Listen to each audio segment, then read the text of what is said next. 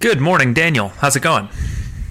It's so good, John. How are you? So good, so good. It's a beautiful day here in sunny California. And today is episode 19 with Brianna Wu. Brianna Wu. Brianna Wu is a game developer and writer and journalist and blogger, a woman about the internet, as we like to say around here. And she has had a really interesting career path where she has done kind of a lot of different things and then became a little bit more in the public eye during Gamergate when she was kind of on the receiving end of a lot of internet harassment from a lot of trolls. It was a very ugly ordeal. And now on the other end of that, she is actually running for Congress. So we wanted to talk to Brianna about the work of running a campaign, which is really interesting.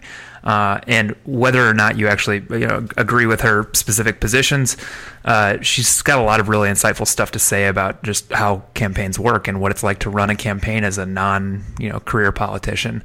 In the last 15 minutes, we get into some deep inside baseball talk about Apple and game development and why gamers have a hard time playing their games on Apple devices. So if you're not into that, you can just stop listening when there's 15 minutes left. Yeah, go find another. Actually, you should probably unsubscribe now. Just unsubscribe from the show. Give us bad ratings on iTunes. Is there anything else we need to cover in the intro here, Daniel? I don't think so. This is a really good episode. Yeah, we won't always talk about politics, but it feels like it's just such a huge thing right now that we can't not talk about it. And she was a pretty interesting voice to talk to since she's actually running a campaign right now. So, and by the way, go check out the show on iTunes and give us a quick rating if you're into it. Very true. It really helps. It actually helps a lot. It helps people find the show, and we really appreciate it. And we love you. And tweet at us if you ever have feedback, anything like that. Just let us know. We love talking to people. I don't think we've ever actually said our Twitter handle on the show. That's true. It is Fitz_and_starts. Yep. And you can find that in the show notes. I'll also put our personal Twitter handles in the show notes if you want to yell at us or anything. Yeah, yell at us.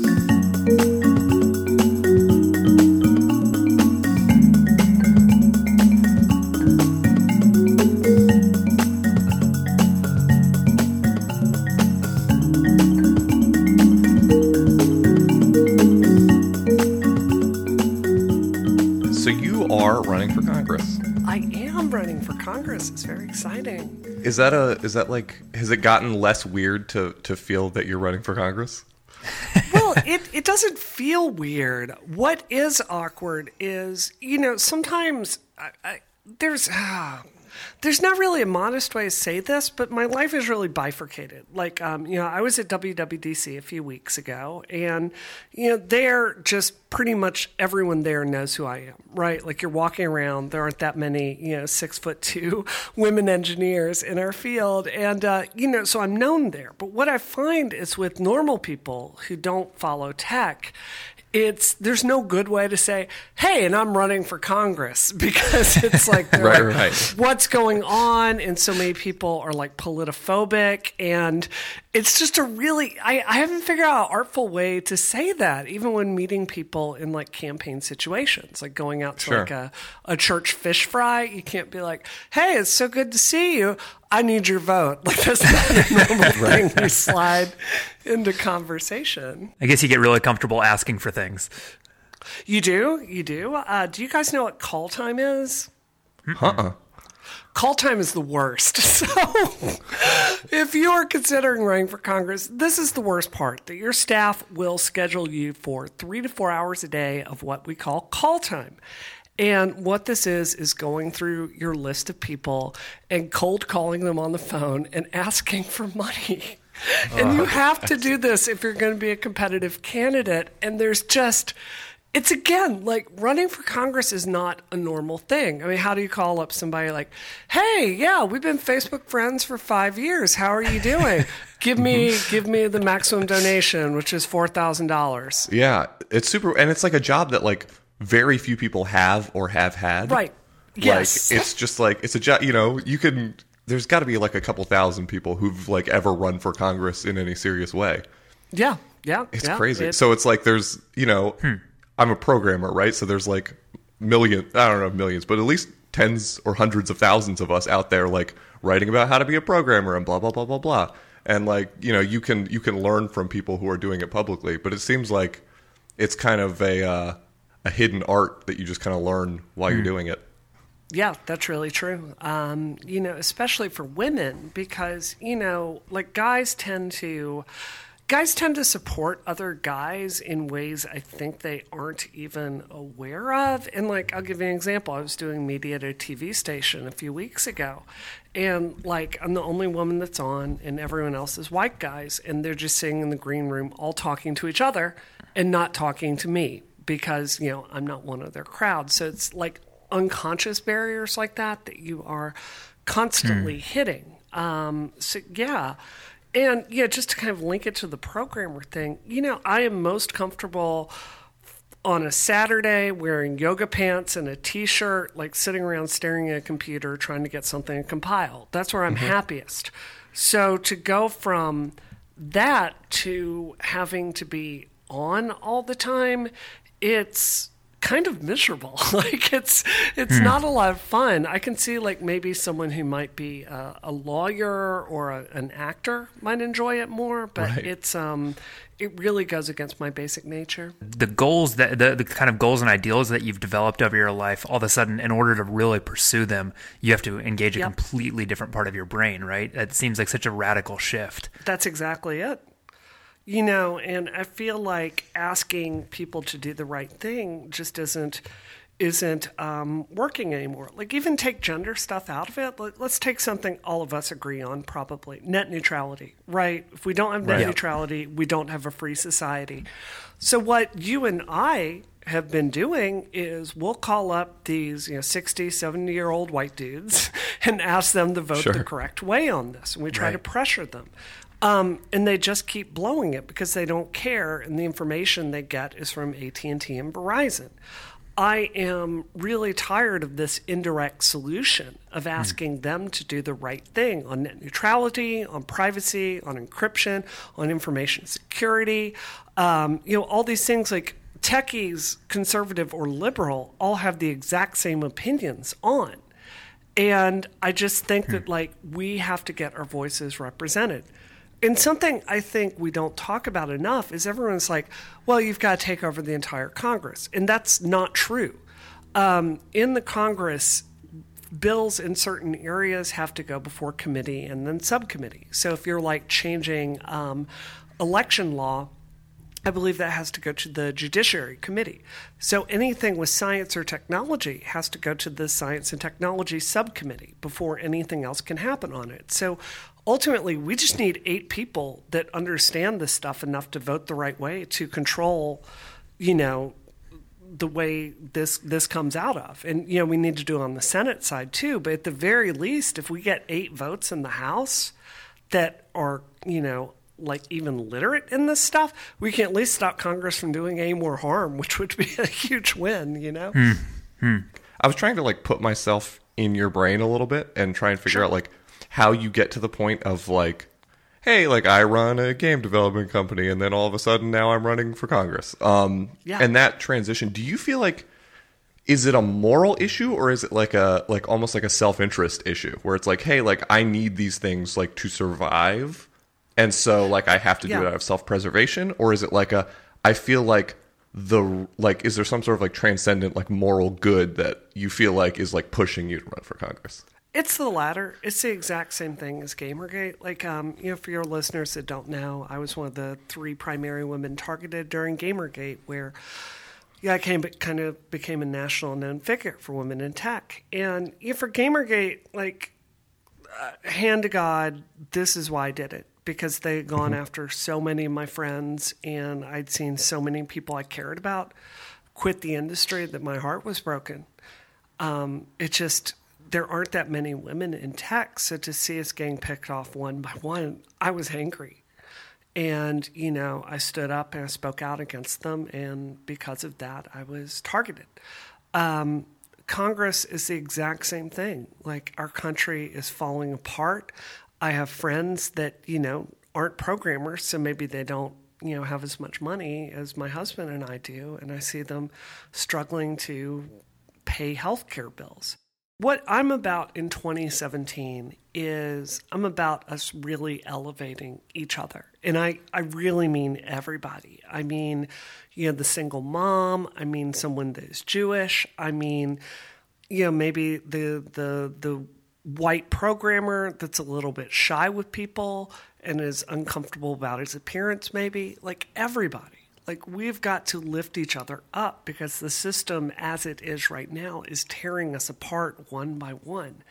And, something I think if people follow me on Twitter is I kind of sit out a lot of these day-by-day arguments that kind of get us going after our own or, attacking someone for something very minor that they did wrong. Because it's just not my philosophy. I'm all about, like, targeting the big problems and kind of, not getting obsessed about, relatively small differences.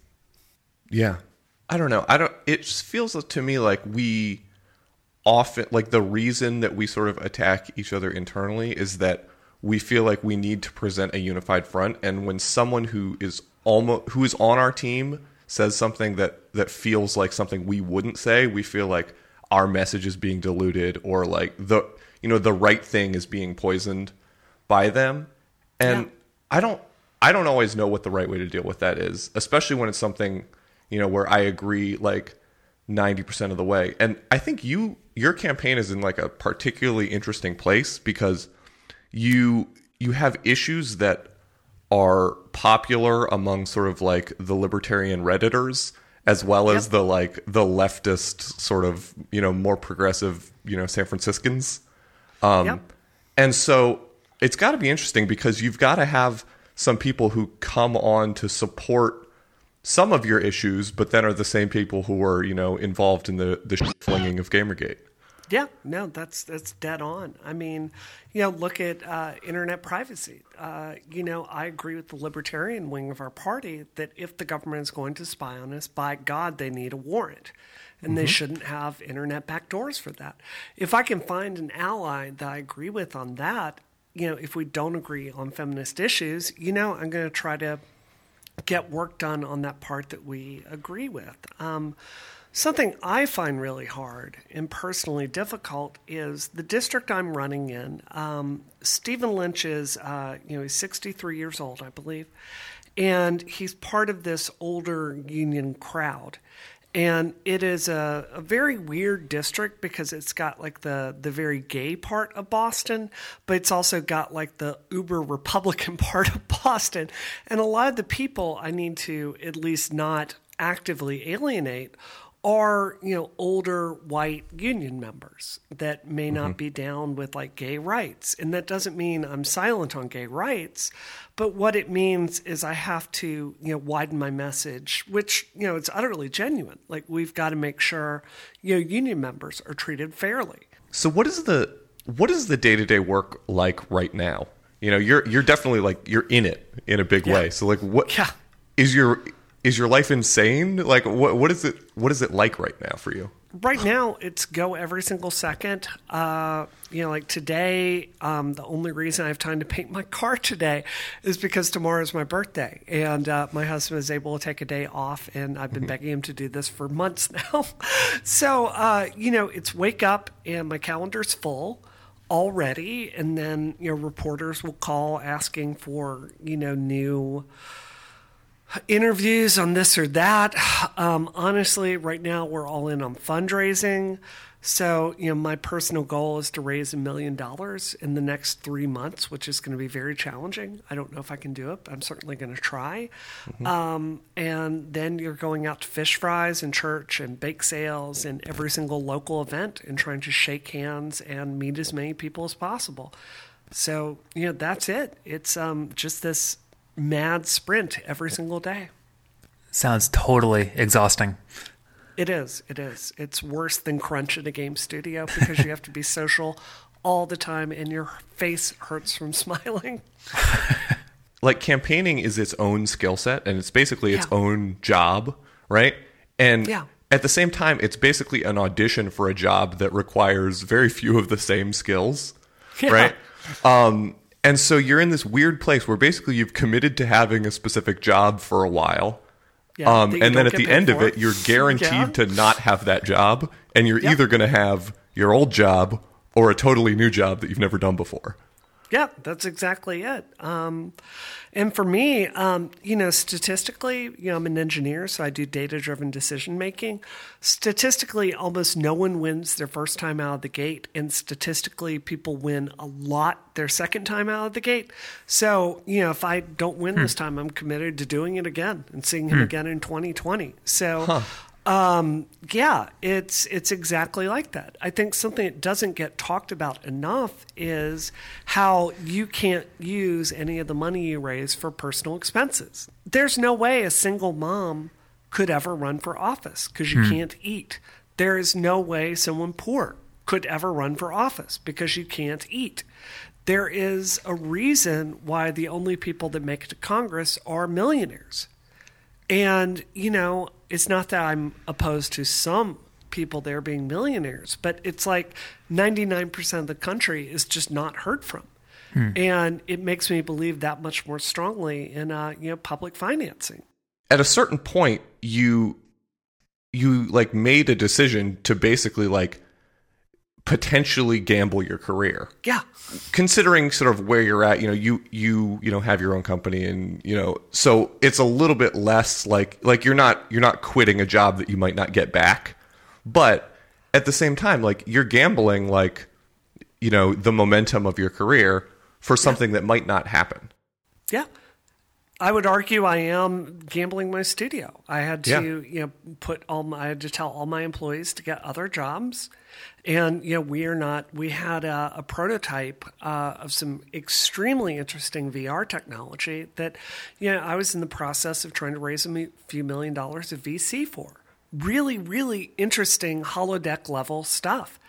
And, it's putting that company that I have busted my body apart trying to build since 2010 on hold. And, trying to go back and get that momentum would be very, very difficult. So you're right. It's putting all of it on the line. But, for me, it's the question of, can I sleep at night if I'm creating, a video game, which is essentially a pleasant pastime, while friends of mine can't get health care and are dying? My psychological makeup is I just can't do that. I'm not capable of it. It would weigh on me every single day. So I kind of feel like I had no choice. And I think that we need an entire generation of people to stand up and run ourselves. All respect to the baby boomers, but I think if you ask if America is better off today than it was 30 years ago, I think that's a very straightforward answer. And, there's a time that new generations take a step aside and the next one comes up in their place. And, I'm a Gen Xer, and I do think our values are worthwhile. I want to see our voices represented. Bingo bango. We're doing great. How are you? I am hot because it is an 85-degree day in Boston, and I'm trying to repaint my Audi TT. So, it's a busy day. You're today. personally repainting it? Yeah. I grew up Wow. in Mississippi. I love cars. So this is a classic 2001 Audi TT that I've wanted my whole life, and I'm Nice. working on painting it and restoring it to prime condition. That's That is excellent. gnarly. My ability to repaint a car stops at like plasti dipping the bumper. Well, we're a little bit beyond that. We have an right. HLP gun, which we're working with. So, Killing it. One of the things that you've talked about a lot on Twitter and other places as well is info security as it currently exists and where it's headed. And I know that it's a mess, isn't it? so on this show, the kind of like analogy that we always talk about is like the internet is this neighborhood that we all live in now. And there's a lot of interesting things that I think that kind of come out of that analogy, because there's the most obvious side of it, which we've talked about at length on here, which is like, okay, so given that we spend all of our time on the internet, given that our stuff is on the internet and our media is on the internet and our friendships are on the internet, our families on the internet, how do we go be a good neighbor? How do we be a good citizen on the internet? How do we be a good citizen of that neighborhood? How do we be good neighbors to people? I think that's a crucially important question that obviously touches on your experiences with Gamergate and other things. The other side of it, though, which we haven't talked about as much, is, okay, if we all live in this neighborhood, it's probably time to acknowledge that this is like not a great neighborhood right now. And that it's like a very dangerous neighborhood. And the thing that makes it even more dangerous than just being a dangerous neighborhood with a lot of bad actors is that most of the citizens in this neighborhood have no clue just how dangerous it is. And the people who are in charge of legislating this neighborhood don't have any clue how dangerous it is. And I'm curious, like, if you could speak to that a little bit and maybe give some thoughts on how normal non-politicians can be proactive about trying to make the neighborhood a little bit safer and how to raise a little bit of awareness about that.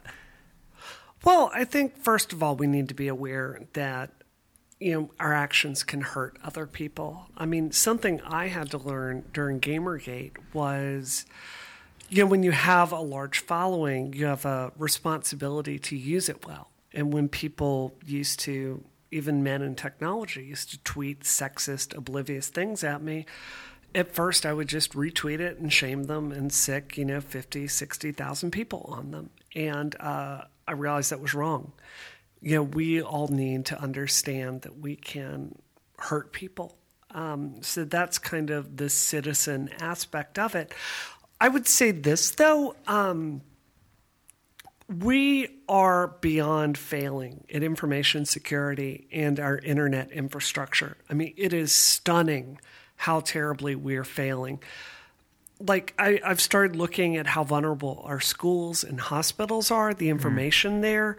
And when you start looking at, like, our power grid and talking to experts, like I was talking to a military engineer last week, and he was telling me how, just a cyber attack on one set of power lines in a 6-mile area would take down power for most of the United States.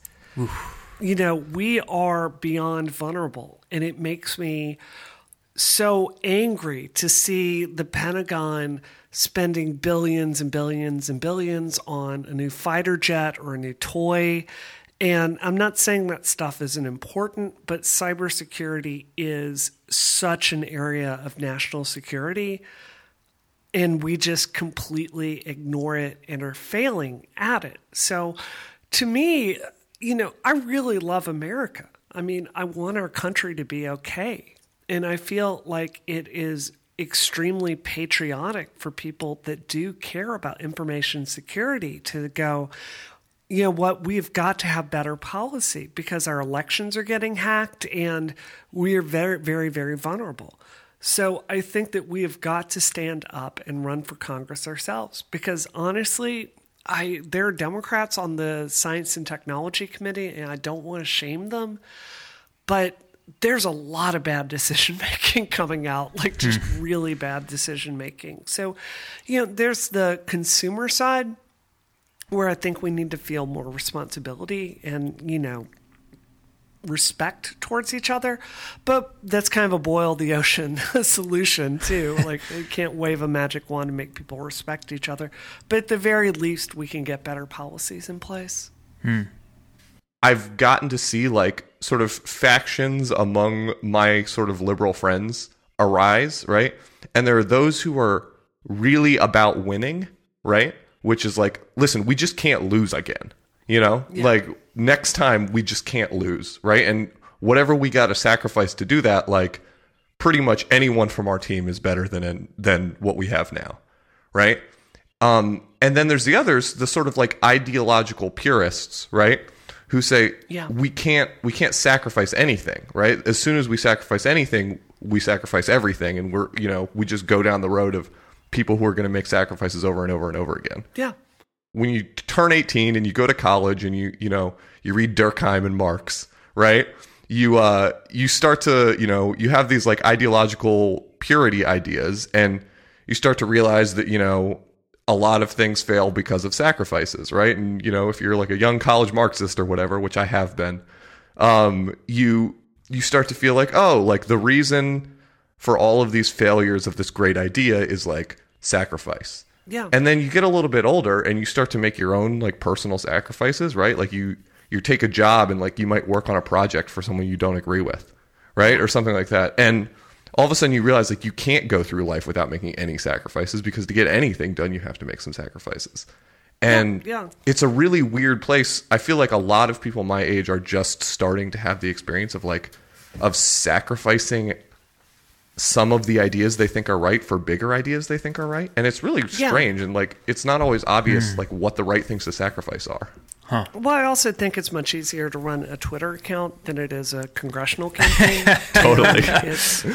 No, I really mean this. Like, a lot of people, their way of influencing politics is by tweeting and Facebooking, and I do that too. But it's a lot easier to, offer, hot condemnation of an idea that you may or may not agree with than to commit 3 to 4 hours of call time to strangers a day so you can raise enough money to hire staff and be competitive, right? So I think that's part of it. I mean, the answer I'm coming to is we need to look at how we really got into this mess to begin with.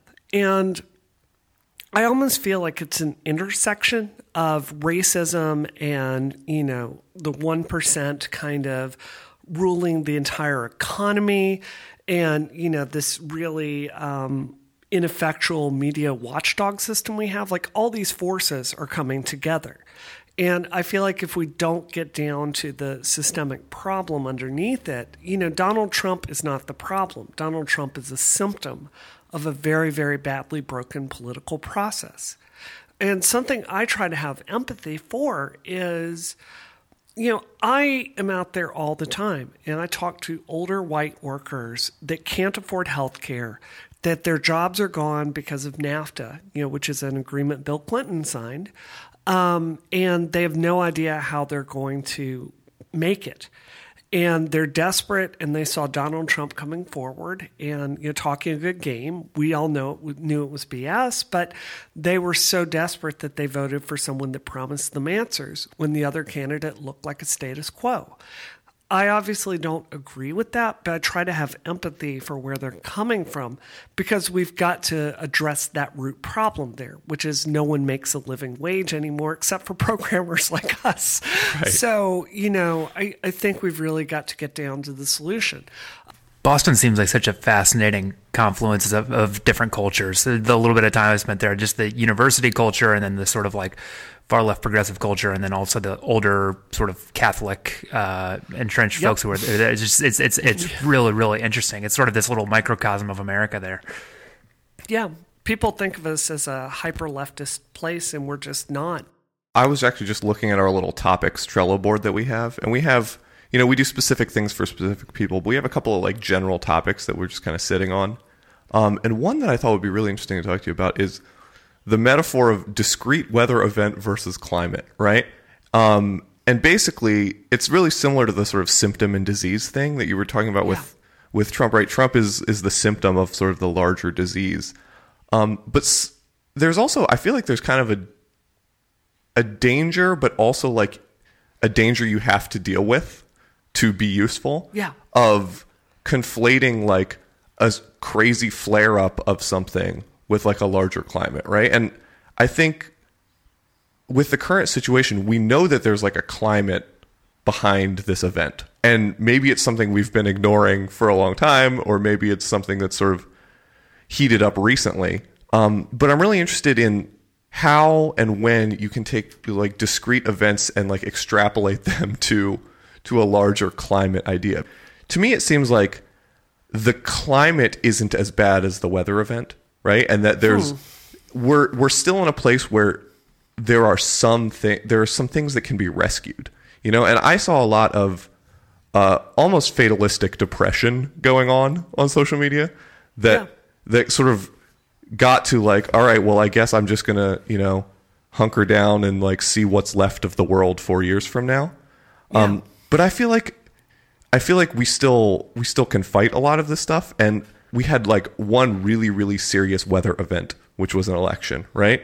And it was definitely representative of like a serious climate that we weren't aware of. But I feel a little bit like the weather event may have been more severe than the climate.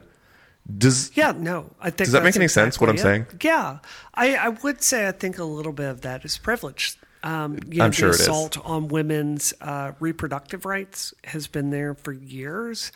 What transgender people are dealing with right now in America, it's horrific. There was one study that showed the average lifespan of someone transgender was 33 years old. Yeah. Which is just shocking, right? And, there's been a huge fight for access to education and healthcare for years now. That is getting worse, but it's been bad for quite a while. There's a lot that is positive that's come out of this. Like, there are more women running for office than ever before. I think one study I saw said there was like a 4-time increase in the number of women running for office. That is awesome. I think that, like you said, there are a lot of millennials that have said, you know what, I've got to get involved at this point. I can't be apathetic anymore. So I would not advise anyone to kind of give up. But I would also say this, we need to make sure that the things we're doing are effective. And I'll tell you a quick story. I'm not going to give you her name, but she's a pretty well-known writer that I'm friends with. She writes science fiction books. And right after the election, she's like, I'm going to write, in response to Trump, I'm going to write a book that tells other science fiction people how to better incorporate themes of inclusion in their books. So what I'm going to do is I'm going to write a book that tells other people what to do. And I pulled her aside, and I'm like, this is so indirect, and we don't have time for indirect solutions right now. Mm-hmm. This isn't the time for liberal chest beating and feel good solutions. Right. There are 3 things that we need to do to directly affect this. You need to either run for office yourself, you need to donate money to someone who is running for office, or you need to donate time to somebody that's running for office. Because the solution here is really straightforward. It's better decision makers in office. And it's just no time for, what I think about? It's like the Komen breast cancer walk, where you've got women that are out there saving pink yogurt lids to fight breast cancer, to give indirectly to this other organization that is fighting cancer in ways that aren't really spelled out. And I think it would be more useful for those women to be calling their congressperson or running for office themselves and allocating more research here. Now is the time for very direct solutions. So, don't get discouraged. That's exactly what they want. Millennials and Gen Xers, I feel like, we are both being screwed over by this system in a really, really serious way. And clearly, they are not going to be able to fix it. We've got to do this, and there are no other options. Hello. Ding dong. Ding-a-dong. Hey, this is the episode where we talk about politics and how Congrats. millennials fit into that. Bada bing, bada boom. That Sprint 2 happened kind of fast. Yeah. No, it's fine. It's fine. Honestly, it's going to get 90 degrees in a few minutes, so this is a good break to take. So, yeah, let's just leap right into it. But you are going to be in Chattanooga sometime soon, right? For 48 hours, yeah. Pretty much no. They drive by you in the bayou. I drive by you in the bayou. Go ahead. No, go ahead. No, I'm sorry. I just you lagged out. I thought that was a radio silence there. So keep going. No, go ahead. What were you gonna say? A tweet that you sent out pretty recently that I thought was a really interesting question, and I'm curious if you saw responses that you liked. You asked the question on Twitter. You said, "Honest question. Is there a way to politely suggest to white cis guys that they might be showing their privilege that avoids them getting defensive?" Which I think is a very practical, good question. And I have some thoughts of on my own, but I'm curious from you, did you, from the kind of dialogue on Twitter, did you come up with anything good? No. No. It's hard to do. It's a shame. It's impossible to do. I don't have a clue how you do it. I mean, how can I say this? I think something that feminism fails to do, and something I need to do better in my messaging, is making it clear that, I'm deeply concerned about what happens to men. I mean, one of the things I think is great that women can do is express all ranges of emotion. And I see this even with my husband. Like if someone says, if I say something is cute, he's kind of reticent to express that emotion. He feels like he can't cry. And I believe that's because of damage we do to boys when they're very little. I think we slap them and beat them if they, express emotions that aren't considered stereotypically manly. So I want to say, I know I need to do better at communicating that respect overall, but it's also very hard because if you're trying to talk about tech getting better, everyone agrees that our industry has a sexism problem, but I can think of maybe one or two examples where a man has said, I am part of that problem. Or if you suggest to him, I think you may be showing some unconscious bias right now where they don't get really, really angry and defensive. And, all respect to dudes out there, but it's impossible to have a discussion with you about this. And it hurts the women around you, especially in tech. That's such a shame. I don't know if this makes any sense, but I feel like there's a couple of possibilities for how a guy's going to feel about his privilege, And one which I think is more and more common now is sort of shame and denial, right? The idea that I feel like I worked really hard. I feel like my life was really hard. And so privilege, what do you mean privilege? I had hard times. And so that often leads to people feeling like they got to minimize their privilege, right? As a self-preservation mechanism, right? And when we had Anil Dash on, he was talking about markets when he said this, but people who win tend to assume that the system is fair because I'm a good person and I won. So the system must be fair. And so when you win and someone tells you that you were playing with more cards, you didn't build that. Yeah, you didn't build that. It starts to feel really threatening to your identity, right? And so I feel like the really common reaction is shame and minimizing. But I feel like the better approach to privilege, and this is something I try and implement in myself, but it's really difficult, is just honest gratitude, right? Guess what? Your life is better than it could have been because of privilege. Now, is that fair that that's not true for everyone else? No, it's totally not. And should you do everything you can to even the playing field? Totally. But I don't feel like the fact that my life is good because of who I am, unfairly, is something I should feel ashamed about. I should feel grateful and use that gratitude to understand that this is not something I deserve, right? I only really feel gratitude for things that I feel like were given to me, right? And so this is something I feel like was given to me unfairly. I didn't deserve it, but it's something I feel gratitude for, and the gratitude can lead me to feel way less defensive when that is attacked, if that makes any sense. Yeah.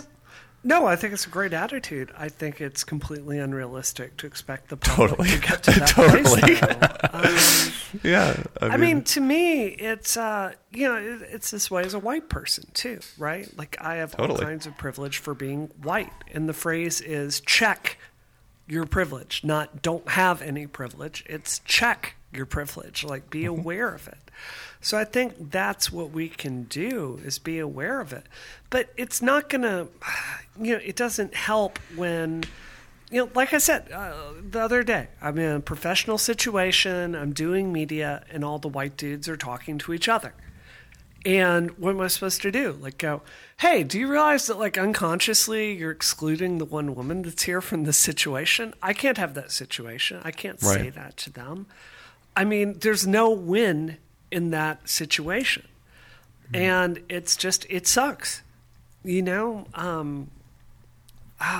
have no idea how you address it. One thing that's really frustrating to me as a candidate is I had to change my iPhone background the other day. I'm going to tell you what it says. I made a graphic design for myself, and it says, this shows up on my iPhone every time I unlock it. It says, winning is ignoring them, losing is engaging them. And what I mean by that, there are white straight men all the time that tweet me on Twitter and aren't aware that they have problems or unconsciously sexist attitudes. And for me as a candidate, I can't fight them. I just can't, because then it comes across as I don't care about X, Y, or Z population, and engaging them has no value for me. And it's really hard for me when somebody's saying something to me that's just blatantly sexist or shows privilege to let that go. But it's what I have to do as a candidate. There's just no winning if you're a woman. And that's got to be a difficult place as a candidate, right? Because you're a candidate, but you're also a person, right? Yeah. And so having to, put down something that maybe your ego, and I don't mean that in like a derogatory way, but I get it. the part of your brain that's protecting you, feels, attacked and wants to defend itself, and all of these things are really reasonable responses. But there's some sort of higher purpose, where it's like, okay, but on behalf of me, I have to just let this abuse go so that I can, represent all of these other people who I'm here to fight for, right? And so it maybe the best thing for me personally would to get into this fight and feel vindicated and feel like I said my piece. But then for all of these other people I'm representing, that would actually damage the campaign and, lower my chances of winning. Yeah. No, I think that's really well said. I think we all need to advocate for the areas where it costs us the less than the person being targeted to, I think we need to advocate for people in that situation. The one bit of success that I've had, which potentially just comes, maybe from the fact that I'm also a white dude talking to other white dudes, but the one angle that I have had like a little bit of success with is bringing up the whole like John Rawls veil of ignorance thing, which I think is like a super helpful tool in a lot of different scenarios where you're talking about equality. But like originally developed in the 70s, he was talking about it as a way of saying, if tomorrow you were to wake up as a random person in the economy, how would you hope that the economy is organized? Which I think is a super interesting question. Like if you were to be born again tomorrow as a minority in a poor neighborhood to a single mother, how do you hope our economic system is organized? And if you say, well, I hope it's organized slightly differently than it's organized right now, then that's an acknowledgement that there's inequality out there. I think a similar thing can be done with privilege, where you can say, what if tomorrow you woke up and you had all the same interests, but you were a black woman? How would you hope that things are organized? Yeah. And I think I've had just a little bit of success, not every time, but I've had a little bit of success provoking guys a little bit more by framing it up that way, just because it draws attention to the fact that, in fact, we are, we're playing this video game on the easy mode. And it doesn't feel like the easy mode until you grow up a little bit and start to see it that way. Yeah, no, I think that's well said. I think that cuts both ways, though. I mean, I do think sometimes feminism can talk about, white straight dudes like they're less than human sometimes. So I try to sit there and go, okay, what must it be like for someone who in high school was made fun of because they didn't have these interests? What must it be like to be, a dude that isn't hyper masculine growing up in a culture that treats you like garbage if you aren't hyper masculine? Like, what's it like to not be able to express emotions super freely? Statistically, guys over 25 tend to not have a lot of friends. What's it like to do that? It must be very lonely. So, I mean, I think that philosophy goes both ways. Yeah, and it's also easier to even have that conversation when you're like a white dude talking to another white dude, right? Sure. Like they're way more willing to like play a philosophical mind game with you when they feel like, oh, he's not attacking me because if he was, he'd be attacking himself too, right? And it's a much less threatening thing for a lot of guys when someone who like looks like them and has sort of a similar social standing as them approaches them with an idea they're uncomfortable with, rather than when someone who has a different social experience starts to try and tell them about their own social experience, right? And I'm not saying that's the right attitude, but just, usually when I see like defensiveness about privilege, it's often because someone feels you like you don't understand what my life is actually like. You're just assuming things about me. When often, they might not understand a lot about what other lives are like, and so they assume that their life is sort of a normative one. Yeah, it's not enough to be angry. It's not enough to tweet. It's not enough to post on Facebook. This is only going to get better until we take direct action ourselves. So, if you can, run for office yourself, donate money to someone that's running for office, or donate time to someone that's running for office. Pick one of those three things, because if it's not that, it's not direct action, and the time is past for things that feel good but don't do anything. Awesome. And you can support my campaign by going to supportbrianna.com. Sorry about my dogs. I'm going to let Hi, them dogs. be quiet, but my husband just came in. 1 second. You're good. Frank! Oh, I'm sorry, 1 second. No, you're good. Chattahoochee National Forest and the Cherokee National Forest and the Pisgah National Forest. Those national forests are problematic. You don't even have to be smart to do it, You don't have to be good at anything to like make an outstanding crockpot. That's correct. That's where you get all that flavor from. It's flavor country. Bingo. Bango bongo. I made her aware of the fact that a female DJ only uses 77 air horns for every 100 air horns used by a male DJ. All right, sorry about that. The Amazon it's guy was totally dropping cool. some stuff off. Prepare to board. All right, I am rolling. How are you guys doing? So let's close on something a little bit happier. Like let's get to Kill it. something funner. Yeah.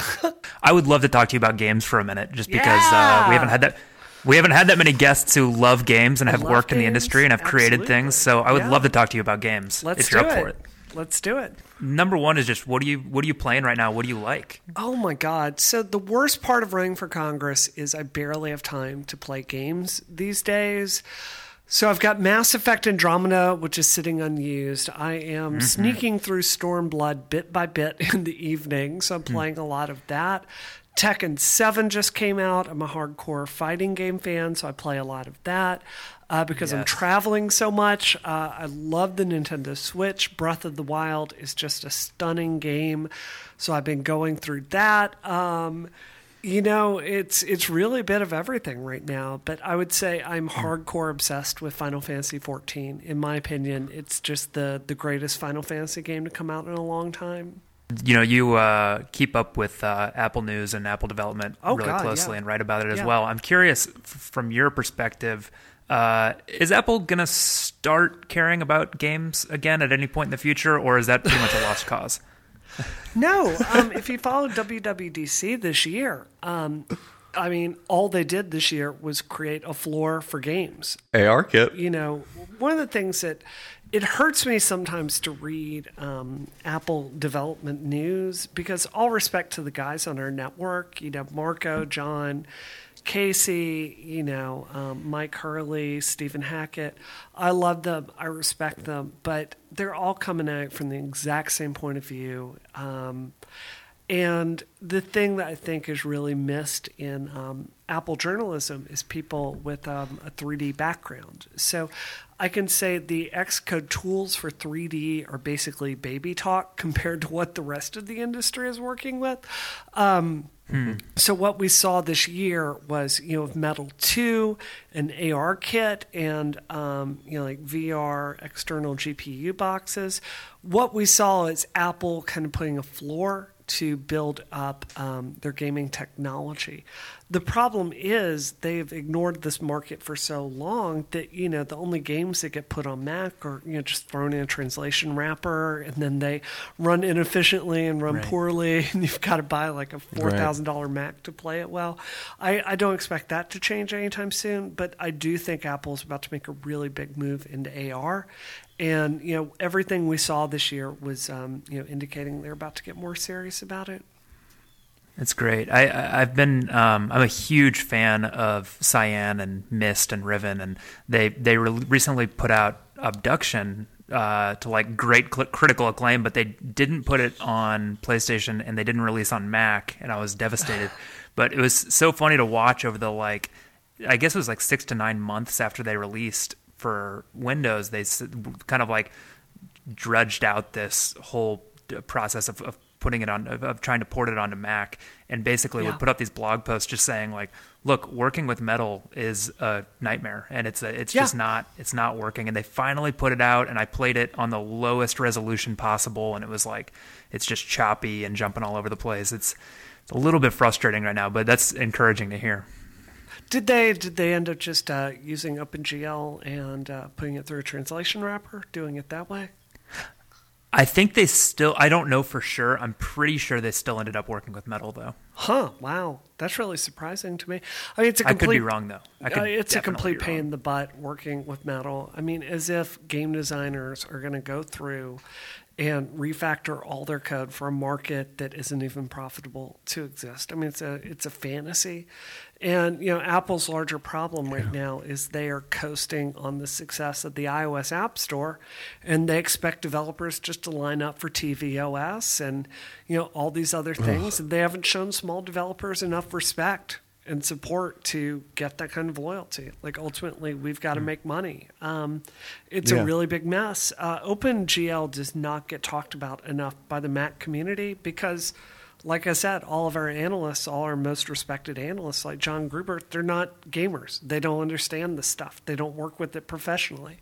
And, OpenGL is just a nightmare. It's at least 25% more inefficient. It's a really thick layer. And like thinking everybody's going to refactor their code for Metal is just a fantasy. So it's a hard situation for Apple. Yeah, man, the tvOS as game console thing was such a joke. Yeah, like they tried to sell it. I love. You can see these a mile away. These Apple keynote sort of game announcements where they're like, and like, look at this game as like our platform exclusive. Like you can play Flappy Bird on a TV. But then they want you to turn your remote sideways and use it as a gamepad, and the remote doesn't even work as a remote. And like they sell one gamepad from a third party that totally blows, and the Bluetooth sucks. And it's like, come on, guys, like just try a little bit. Just try a little. Like, just make a better controller. Make one first-party controller. What really gets me about Apple TV is there's no technical reason in the world they couldn't take that system and make it backwards compatible with a lot of Unreal 3 content. If you did that, you would have Mass Effect. You would have Dragon Age. You would have, Deus Ex, I believe the first Deus Ex on PS3 was made with Unreal. I mean, you've got an entire library of games there. There's no reason technically it can't run on Apple TV. And they have this fantasy, again, that everyone's going to just create new content. And what did they do? They just throw it in Xcode and do the auto resolution thing and change a few things so it like ports over these terrible iPhone, IAP games to work on Apple TV. It's why the best games for Apple TV are like Sonic, if you play it with a controller and pinball. And, they need to get a lot more realistic about that. Yeah, an iPad, like I just recently got my first iPad and I love it. I absolutely love it. And I think the gaming experience on there is really cool, but that comes with a huge asterisk of, mobile games on iOS have very strict limitations. Like we've pretty much, I don't know, like the whole, like the joystick is like what you move with your left thumb in the bottom left corner. Like that doesn't seem to really be working. And so there's just really strict limitations. I am beyond proud of Revolution 60, especially the special edition on iPad. If you've never played it, you really should, because it's not like that at all. Like, I wish you could even understand how many fights I had with my dev team, because they're all Windows people, to make it feel like an Apple-like experience.